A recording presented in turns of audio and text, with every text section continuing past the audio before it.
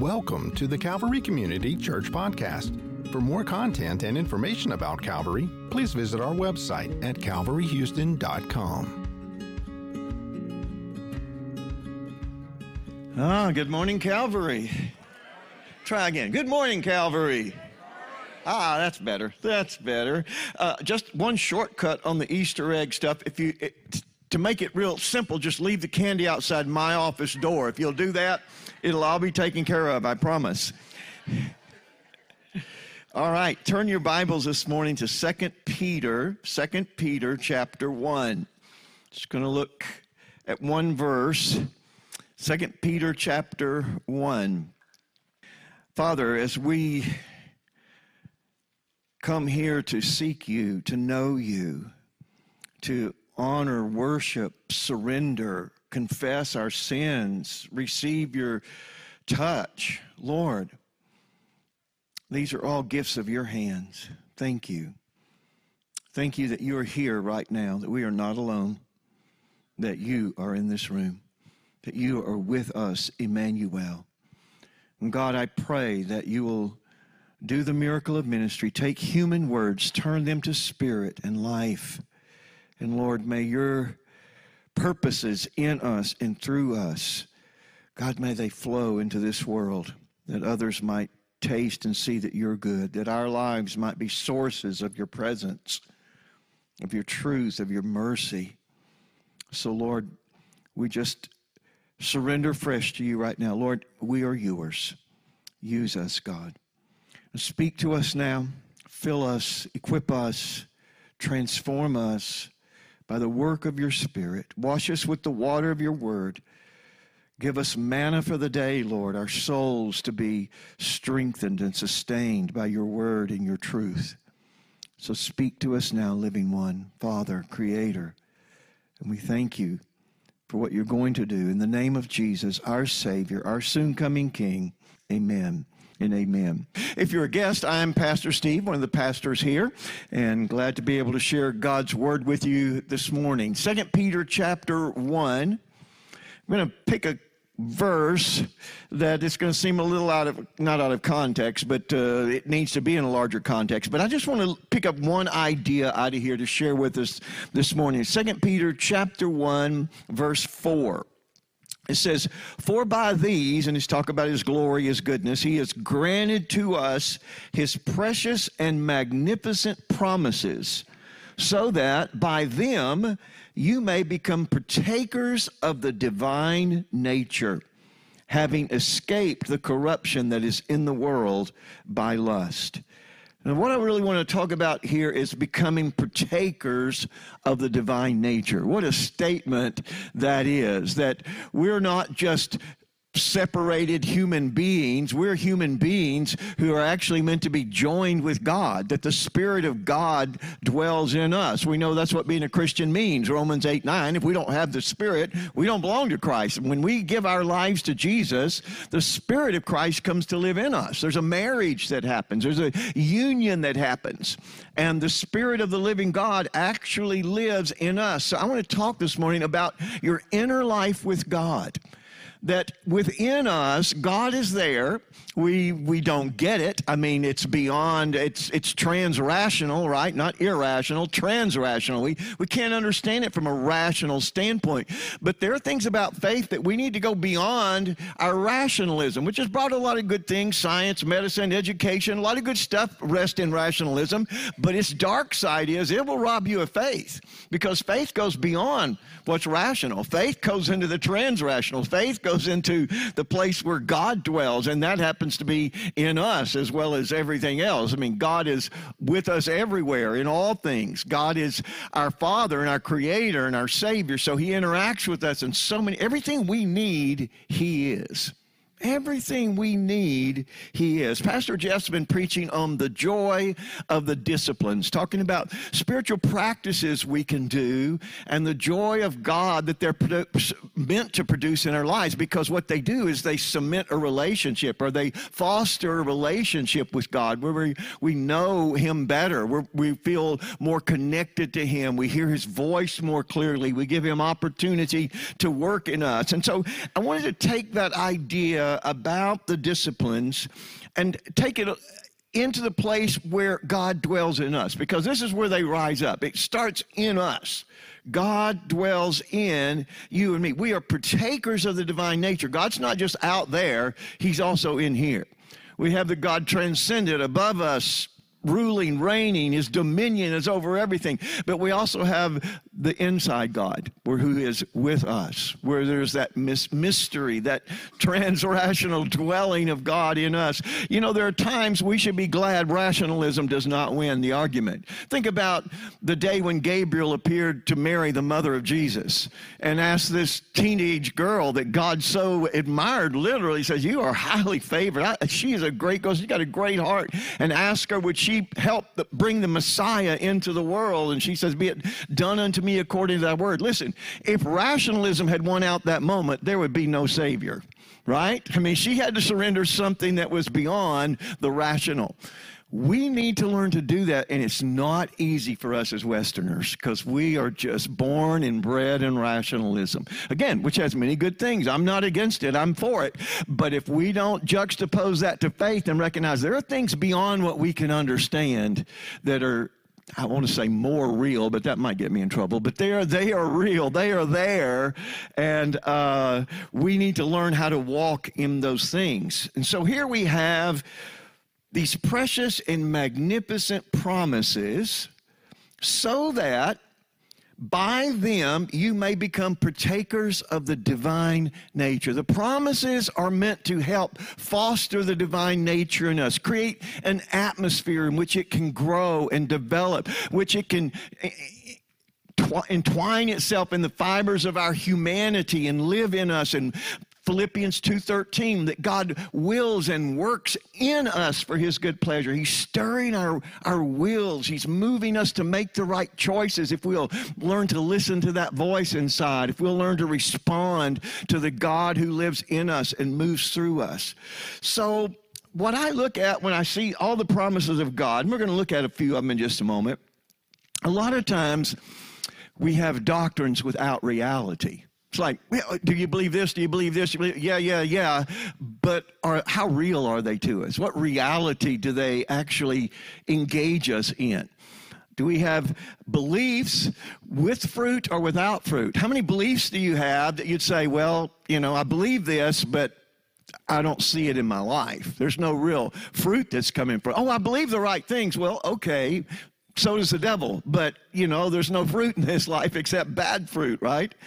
We can have the promises, all these promises of God, but what if there's no power that makes them flow through us, move through our character, our choices, our nature, our relationships? We need more than doctrines without reality and beliefs without fruit and promises without power. We need to engage those promises where we become partakers of the divine nature. Isn't that what this says?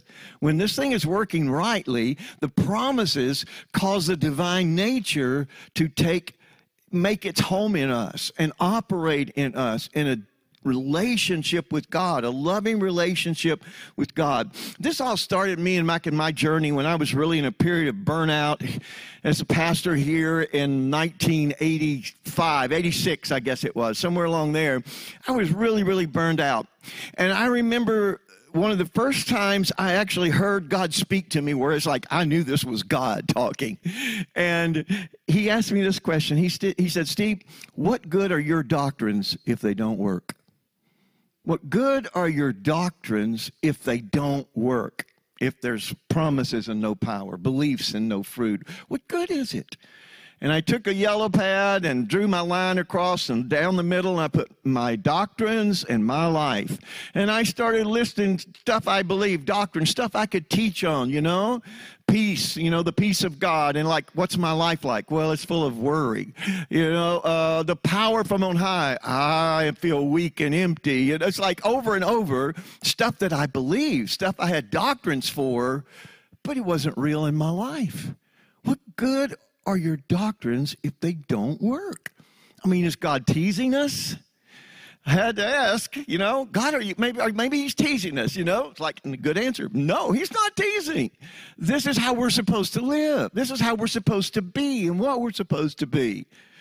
And so I took that before the Lord, and I finally said, well, God, if you've got these promises and it's supposed to do this in our life, but none of it's true in my life, I got to figure the problem is probably with me and not with you, right?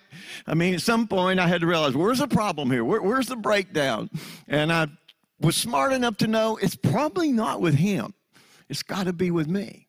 So I began to seek the Lord and say, Lord, how do I see this stuff become real in me? How does this fruit actually, how does the promises actually bring forth fruit in my life? Well, let's just look at a few and maybe make your own list this morning, your doctrines and your life. And maybe you need to take some time this week and just do this between you and the Lord. Start writing down stuff you believe and compare your life. Is it true in me? Is it producing fruit? Or is there power? Is there presence in this? What is this doctrine doing in me? Does it work? Let's take a few examples. Let's juxtapose the promise of rest for our souls with weariness, drivenness. Which is it? Do you live with rest for your soul or weariness and drivenness? Which would be more true? If you don't raise your hands, you'll get in trouble, I know. Matthew 11:28. Jesus says, come to me, all you who are weary and burdened, and I will give you rest. Take my yoke upon you, learn from me, for I am gentle and humble in heart, and you will have rest for your souls. For my yoke is easy, and my burden is light. Do you think he's teasing? Does he really mean this? I assume he does mean this, right? And then we'd have to ask, well, maybe he doesn't have the power to pull it off. And again, I'm going to say that's probably the wrong answer. He probably does have the power to pull it off, right? So what are we going to do? We look at this. He promises, if I come to Jesus, if I'm living with him, walking, whatever it is, I'm going to have a soul that feels rested. So you just have to ask yourself, would your life, your soul, your inner life be more characterized by a rested soul or weariness, something that doesn't say rest? What would it be like? You could ask another question. What would it be like if your inner life was permeated with shalom, the peace of God? What would it be like? What would that look like? How would you be differently in your attitudes, your relationships, the way you do your work, the way you treat your employees, the way you, whatever it is, how would shalom permeating, ruling and reigning you make you different? Because that's what it means to partake of the divine nature.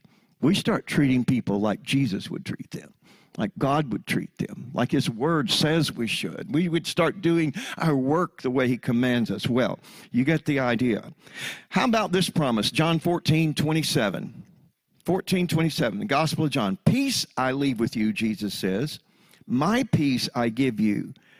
I do not give it to you as the world gives. Do not let your heart be troubled, and do not be afraid. So which would it be? Peace.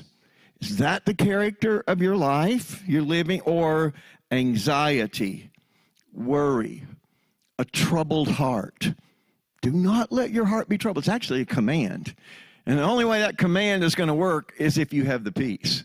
If we have the promise living and bearing fruit, if it has power in our lives. You know, sometimes when you look at the world and what a mess it is, and I grew up as my kids and their friends used to say when they were younger, you guys live in a leave it to beaver world, you know. It's like there's a whole different world than we live in now. And that's true. There's a whole lot of truth to that. It's a different world. But listen, if we get into this place where our world looks like it's coming unraveled, and we've talked about that and where the Lord's headed and all his plans and purposes, so I'm not going there this morning.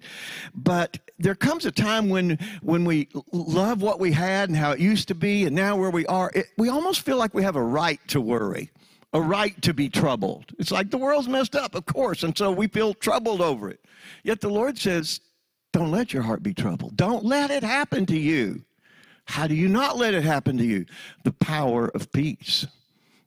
God's power of peace. Because this is God in us that brings peace, right? Don't let trouble rule your heart. That's the promise of God, that it won't if we're filled with Jesus' peace. Well, how about this promise? Romans 14:17.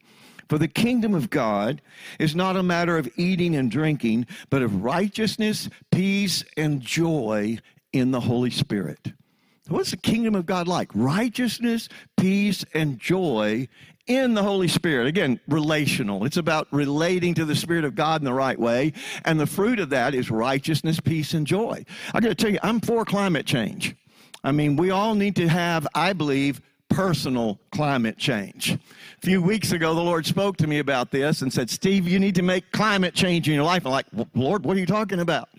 And the Lord said, I want to dwell in an atmosphere of righteousness, peace, and joy. That's an inner climate that we need for God to be at home in our lives. So the question is, we're promised this, the kingdom of God, and we're in the kingdom of God. It's not a matter of eating and drinking. It's not just stuff we do. It's about the character, the nature of our inner life, righteousness, peace, and joy in the Holy Spirit.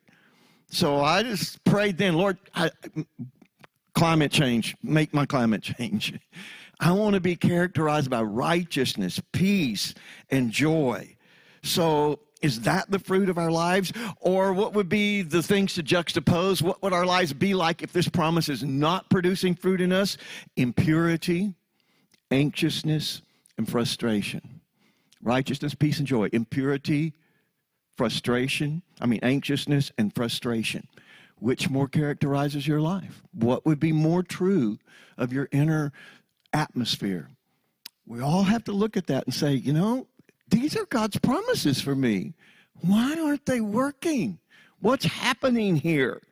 Well, let's look at another promise. How about John 15:5? Jesus says, I am the vine, you are the branches. If a man remains or abides in me and I in him, he will bear much fruit. For apart from me, you can do nothing. So juxtapose the promise of fruitfulness, if we're abiding in Christ, to busyness and barrenness. We can be busy, but barren. There's no real spiritual fruit in our lives, through our lives, or we can be seeing God work and fruit is coming forth. Both character, nature, relationships, the gospel, all of those things would be flowing through our lives naturally, normally in what we're doing. So which are we, busy and barren, or are we abiding in Christ and being full of fruit, seeing fruit? Don't miss, again, the abiding part, right? Because that's the key. It's always going to come back to relationship. It's not going to come back to a rational formula because it's not rationalism. This is faith. This is the spirit realm, and it works on some different principles, right? So if you abide in me, he says, you will bear much fruit. Apart from me, you can do nothing. Listen, it is the depth of your intimacy that determines the degree of your fruitfulness. It is the depth of your intimacy that determines the degree of your fruitfulness. If you abide in me, you will bear much fruit. How about this promise, Ephesians 3:19, and that we are to know this love, the love of Christ it's talking about, that surpasses knowledge. So we're going beyond rationalism here, just beyond that. The love that surpasses knowledge, that you may, here's the purpose of this, that you may be filled to the measure of all the fullness of God. We have capacities to be filled with God. So let's juxtapose. Do you feel filled with God? Is your inner life like, I feel God's there. I love it. I've got a great relationship with him. Or would we characterize ourselves as more empty or half full or alone? Which is it? Are the promises working in our life? How's your spiritual gas tank? Full, half full, running on fumes? Where are we? It's like that's something we have to go before God and take an honest look at. God's not a liar, right? He tells us he watches over his word to perform it. These are promises he made to his followers, to his children, to his bride. I mean, let's look at all the relationships the Bible talks about us between us and God and realize these things are meaningful to God. These things are precious to God. He actually wants you to have these things in your life. And it makes him so at home in you. And it makes our lives so much what they're meant to be. But we have to look and say, okay, are the promises more true or the opposite of the promises? Our inner life. And the reason this is really popped up to me is because of Pastor Jeff's sermon series on the joy of the disciplines, because the spiritual disciplines, and I like to use the word practices because I hate discipline, spiritual practices, I love spiritual practices.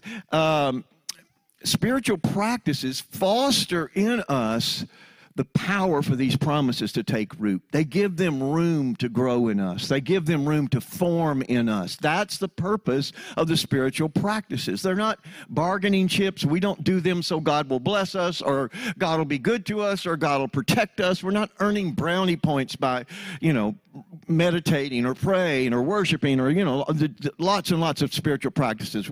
So we need to look at that and say, okay, is this deepening my relationship with God? Because if that's not happening, we're not doing the spiritual practices properly.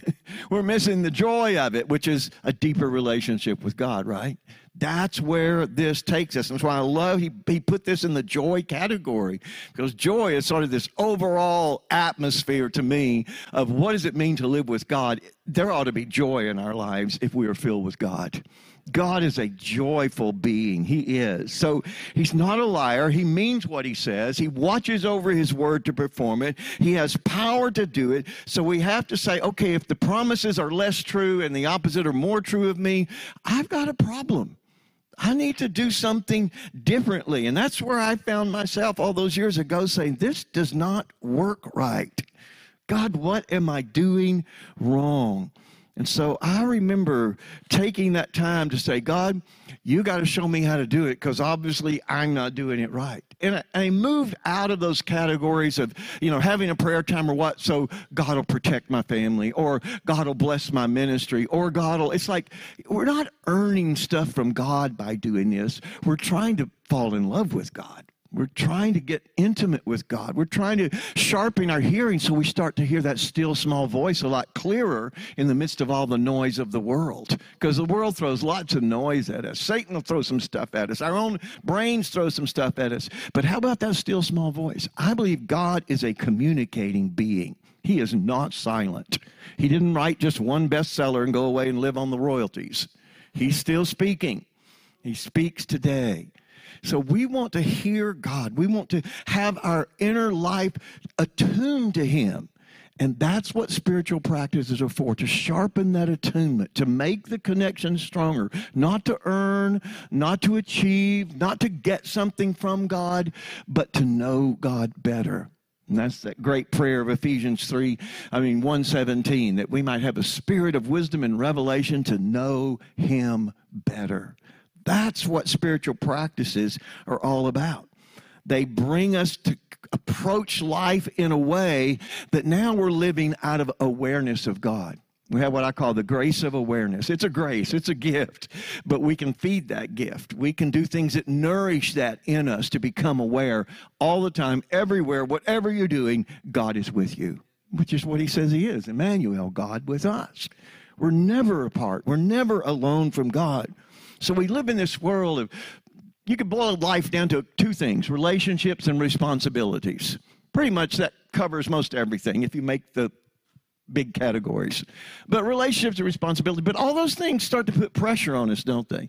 Relationships, every relationship has its set of expectations and things it requires of us, and all our responsibilities put pressure on us, And other people, sometimes it's like they have something they want you to do, and this person has something they want you to do, and it's like it can be a lot of pressure coming from a lot of different relationships and a lot of different responsibilities. I remember when our granddaughter Maddie was little, about 4 years old or something, and we would watch her running around the gym after services sometimes in there, and she'd be 4 years old. She'll have 5 or 6 or 7 or 8 year olds following her around. She'd just have them in a line, making them do whatever she wanted to do. And around the house and times when we were together as family, we would always say, God loves you and has a wonderful plan for your life, and so does Maddie. Because it's like she'd always get you doing something. She had a way to make you do things. Listen, people can put a lot of pressure on you, right? I mean, people can use that relationship they have to put pressure. And so we feel like there are all these expectations, and sometimes it gets overwhelming, doesn't it? It's like all the relationships, all the responsibilities, pressure. Like, how are we going to have enough energy to deal with this? How are we going to have enough wisdom? How do we have enough love? How do we have enough mercy? How do we have enough truth? Where does all that come from? All that comes from God, doesn't it? That's why the disciplines are so important, because they fill up our inner life with God. They fill up our inner being with God's presence. And when we get attuned to that, we can hear that still small voice giving us wisdom. When we ask for it, he says, hey, I'll give it to you. Just don't doubt me. I'm going to do it, right? James 1:5. It's like, when you ask, don't doubt. I'll give you what you need. And we need to have that faith in us. Here we go, beyond rationalism again, into the spirit realm, faith and trust. God's going to speak to me. God's going to show me something. God's going to open a door. God's going to do whatever needs to be done. And so we come with all these expectations and pressure points and stress and frustration.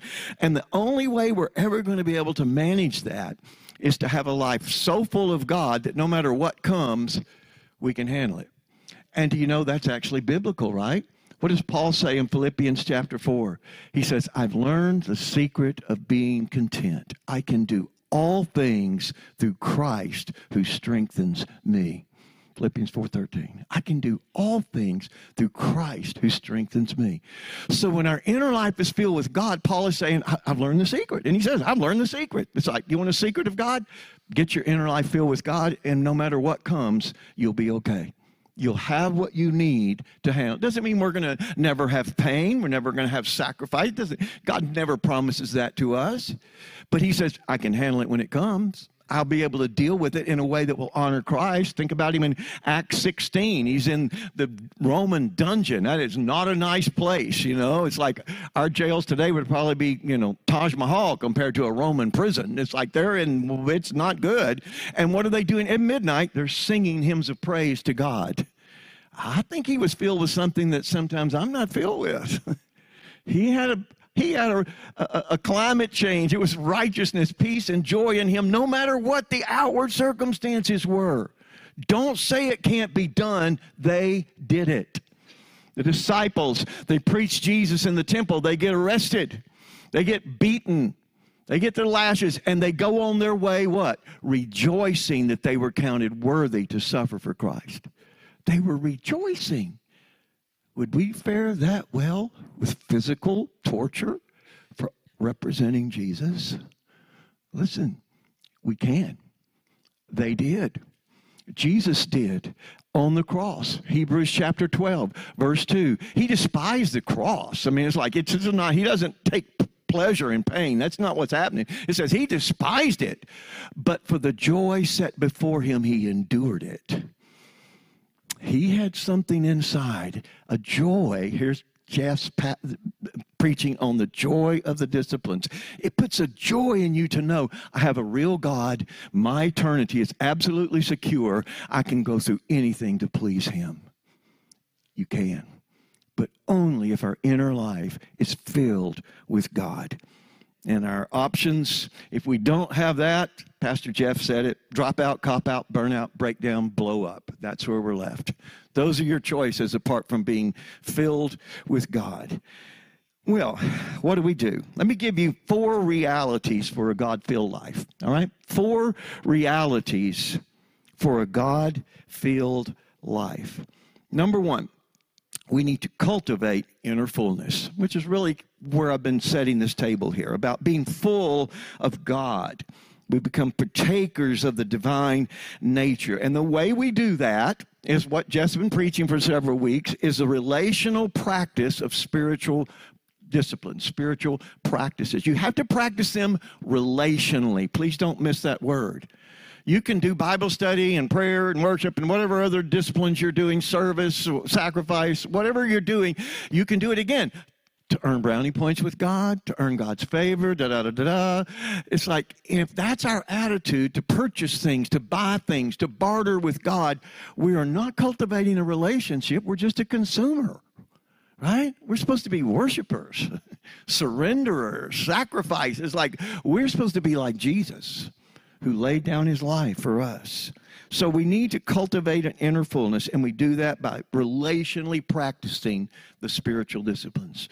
Come to God because, God, I want to know you. I want to know you, to know him, Paul says in Philippians 3, and the power of his resurrection. To know him and the power of his resurrection. We need to want to know him. This is something that has to happen in our lives, to this inner fullness. Jesus said it this way, John 7:37. On the last day, greatest day of the feast, Jesus stood and said in a loud voice, if anyone is thirsty, let him come to me and drink. Whoever believes in me, as the scripture has said, streams of living water will flow from within him. By this he means the Spirit, whom those who believed in him were later to receive. Up to that time, the Spirit had not been given, since Jesus had not yet been glorified. So where does the living water come from? Within, right? We have an inner door to the presence of God. We have a throne we can bow before, and we can make requests, come boldly to the throne room. God's on the outside. Yes, we could do that. I do that regularly. But we also have an inner door into the chamber where God dwells in us. And we can commune with him. We can talk with him. We can worship him. We can love him. We can surrender to him. And in that connection, something starts to flow out of us. And our inner life begins to be full of his presence. And when we become aware of that, then all the relationships and responsibilities, there's a resource for everything that comes at us. As Paul says, I've learned the secret. No matter what comes, I know how to do it. It's through Christ who lives in me. Cultivate that inner relationship, that inner fullness with Christ. The living water originates from within. The inner fullness, it doesn't come from correct doctrines. It comes from intimate communion. Now, I'm not against correct doctrine. Don't put me there. I want to do the best I can. But that's not the source of our strength. It's when the doctrines become communion. When they get translated into something that's more than in our head, something more than ideas, something more than information, that become a love affair with our Creator. God, you're awesome. I love you. Thank you for life. Thank you for who you are. Thank you for what you've done. Our doctrines become a part of communion. And so as we practice the spiritual disciplines relationally, that communion grows, and we create an atmosphere in which God can dwell in us. So cultivating inner fullness. Number 2, reality for a God-filled life. Simplify your life to one goal. Simplify your life to one goal, and that one goal is pleasing God. Pleasing God. How do I please God? That question will address anything you run into in this life. God, how can I please you in this moment? In this conversation, in this situation? God, what can I do to please you? That is the best thing you can always do anyway, right? So, but this is how we have an inner fullness, by creating that I have one expectation to live by, one goal. God, I want to just be pleasing to you. And I want to show you, this is a biblical. Some people say, that's an oversimplification, Steve. You can't do that. Oh, yes, you can. Listen to the God's word, Colossians chapter 1, verse 9 and 10. Paul says, for this reason, since the day we heard about it, we've not stopped praying for you, asking God to fill you with the knowledge of his will through all spiritual wisdom and understanding. And we pray this in order that you may live a life worthy of the Lord and please him in every way, bearing fruit for every good work, growing in the knowledge of God, pleasing him. That's what Paul is saying. That's what we're praying for. This is really what we want, that you will please him in every way, and that's going to result in fruit. 2 Corinthians 5:9, Paul speaking of his own testimony. So we make it our goal to please him, whether we are at home in the body or away from it. Paul says, this is my goal whether I'm dead or alive, right? I'm going to be trying to please him. And of course, he's never dead. He knows on the other side of that. But whether he's in the body or away from the body for now, before the Lord returns with resurrected bodies, my goal, I'm going to please him. That's Paul's goal in life. It's an eternal goal. We're already in eternity, right? I mean, by definition, this is eternity. It's already happening. It's always been going on. It's always going to go on. So we need to just keep going. Please him in everything, in every way. Ephesians 5:8-10. For once you were darkness, but now you are light in the Lord. Live as children of light, for the fruit of light consists in all goodness and righteousness and truth. And find out what pleases the Lord. That's what we're looking for. I got to find that in this situation, in this circumstance, with this person. God, how do I please you at this moment? One goal. John 8:29, here's the capper. This is the center of the life of Jesus Christ, the Son of God. The one who sent me, Jesus says, the one who sent me, the Father, has not left me alone. I've got this grace of awareness in me. For, here's why, I always do what pleases him. This is Jesus. Here's my goal for life, Jesus says. I want to please him. The one who sent me is with me. Boy, that's a good supply. That's a great thing to have, an inner fullness. He's not left me alone, for I always do what pleases him. Simplify your life. It's not complicated. Just say, God, how can I please you? So, realities of a God-filled life. Cultivate inner fullness. Simplify your life to one goal, please God. Number 3, acknowledge that you are inadequate. Acknowledge that you are inadequate. We are all inadequate. We've got to learn that. We've got to believe that. Self must not be allowed to remain at the center. It must not be allowed to remain on the throne of our lives. There's only one who can occupy the throne, and that's God. And when we put self on the throne, when self tries to decide, when self tries to rule, when self wants to be pleased, we are going to make a mistake. The presence of God must become the center. And recognize that we can't do this on our own. The secret to being filled with security and ability is to know I'm dependent on God. And that's what Paul is saying here through these passages that we've read. I've learned the secret of being content. I can do all things through Christ, right? It's like the secret is to learn to be inadequate without being insecure. I can be inadequate without being insecure. My security is the fact that I belong to Jesus Christ and God dwells in me. 2 Corinthians chapter 3, verse 5, Paul says it, not that we are competent in ourselves to claim anything for ourselves. Our competence comes from God. So just admit it. God, I'm not adequate for life, but you are. Fill me. Live through me. Think in me, right? Renew my mind. Renew my life. Let your character, your divine nature be formed in me, because we're meant to be joined with him, in communion with him, in union with him. 2 Corinthians 12:9, Paul says, God said to Paul, my grace is sufficient for you. My power is made perfect in weakness. Therefore, Paul says, I will boast gladly about my weaknesses so that Christ's power may dwell in me. And here's the Paul, Philippians 4:11. I'm not saying this because I'm in need. I've learned to be content in whatever circumstances. I know what it is to be in need. I know what it is to have plenty. I've learned the secret of being content in any and every situation, whether well-fed or hungry, whether living in plenty or in want. I can do everything through Christ who gives me strength. There's our adequacy. Know where it comes from. It comes from being with him. Now, whether we got a lot or a little, whether we got much or nothing, Paul says, the secret is just always know Christ is in me. God is in me. And that is my resource for everything that comes into life. Inner life, cultivating it. Fullness through spiritual practices, spiritual discipline. Simplify your life to one goal. Please God. Acknowledge you're inadequate.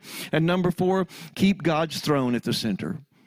Keep God's throne at the center of your life. I mean, that's one of the purposes of the spiritual disciplines, to keep drawing us back to the throne of God.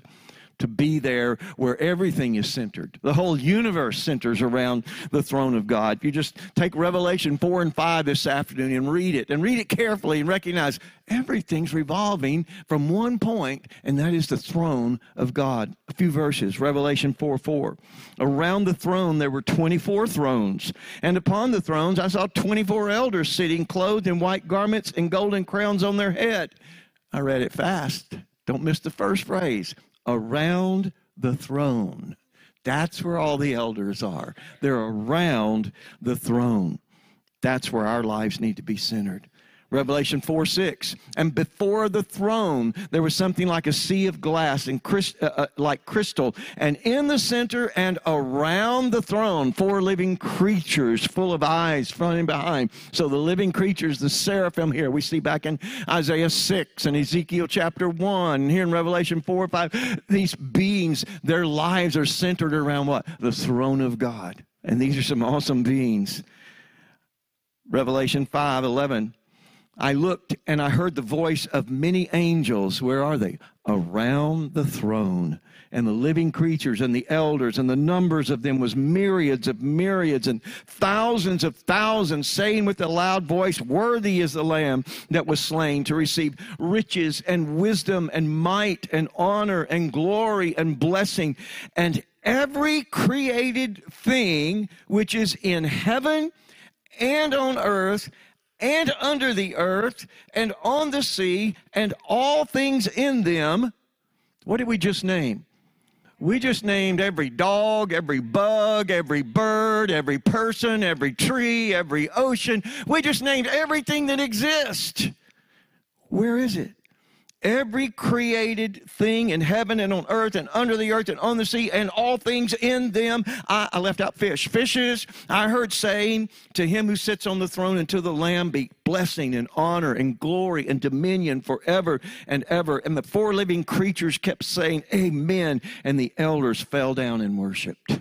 There's how to fill your life with God. Keep it centered around the throne. Recognize we are a part of this great creation, and everything finds its meaning and its purpose and its joy in God. Find your joy in God. Center your life in God, and you will find you will be filled with God's adequacy, not your own. God's character, God's nature. We become, back to our passage, our text, partakers, sharers of the divine nature. It takes root and grows in us. Let me close with 2 truths. Put these deep in your heart. Don't let them go. Number 1, the main purpose for God making you is not to do something, but to contain someone. The main purpose for God making you is not to do something, but to contain someone. We exist to be a dwelling place of God. We exist to be an expression of God. I mean, that's exactly what we're meant to be. The mere fact we think of just being a well-working cog in a religious machine and church life and get the work done and all that, it's like, that's not really what it's about. That is something that branches off of the central thing. And that central thing is that God dwells in here. God wants to live his life through me. Just let this phrase kind of wash up on the shore of your soul when you get up in the morning. Just spend about half an hour, just whatever you're doing, drinking your coffee or whatever. Just let this keep washing on the shore of your soul. The life of God is living itself in me. The life of God is living itself in me. God is wanting to express himself through us, in us, to us, and through us. We're free-willed. We can reject that. We can say no to that. We can serve ourselves. But what God wants, if life is going to work like it's meant to work, he wants to express himself through us. He wants to flow through us into this world. And so as we're filled, our inner life filled with God, we get to let the world know who he is. We testify to him. Like good artworks, every artwork is expressing something out of the artist. And he wants to express himself through you. Each one of us unique, a unique fingerprint of God on every human being. No 2 humans alike, no 2 dogs or trees or snowflakes. God makes everything different. He's unique. He's eternal. He can express himself in so many ways, and he wants to express himself through you. So we need to recognize, I'm here to contain him. I'm here to let him be made known in this world. And when we do that, when we lose our lives for his sake, what does Jesus say? Lose your life for my sake, and what? And you'll find your life. As long as we keep thinking, I'm here for me, we're going to always be off track. But when we start saying, I'm here for him, suddenly Jesus says, now you're getting it. You're going to find out what life is really all about. You're meant to be in union with God. It's meant to be beautiful and life-giving. That's what it's about. Second truth. First one, the main purpose for God making you is not to do something but contain someone. Second truth about you is that God wants you to be the truth about him. The truth about you is that God wants you to be the truth about him. Isn't that the very first assignment we were given as human beings when God created people? This is what's called the Adamic covenant. The covenant he made with Adam. It's never been revoked, still functioning. And what is it? He makes male and female in his image. That's our first assignment, to bear the image of God in this world, to let him reflect so people can see his beauty, taste his goodness, know his truth, feel his love. That's what we're about, that God wants you to be the truth about him. Father, I pray that our lives would say yes to you, for your plans, for your purposes. Lord, beyond what we can figure out, God, help us to surrender in faith to a creator who's bigger than we could ever figure out anyway. Help us to say yes to you. Help us, God, to make room, to give time, to allow you to contour our inner lives and to change our inner atmosphere where you can abide in us and be at home in us. Oh, God, make that true for us. Touch us, Lord. Call us to yourself that we might live to let you shine through us. Would you stand with me? We hope you've enjoyed this episode from Calvary Community Church Podcast. For more content and information about Calvary Community Church, please visit our website at calvaryhouston.com.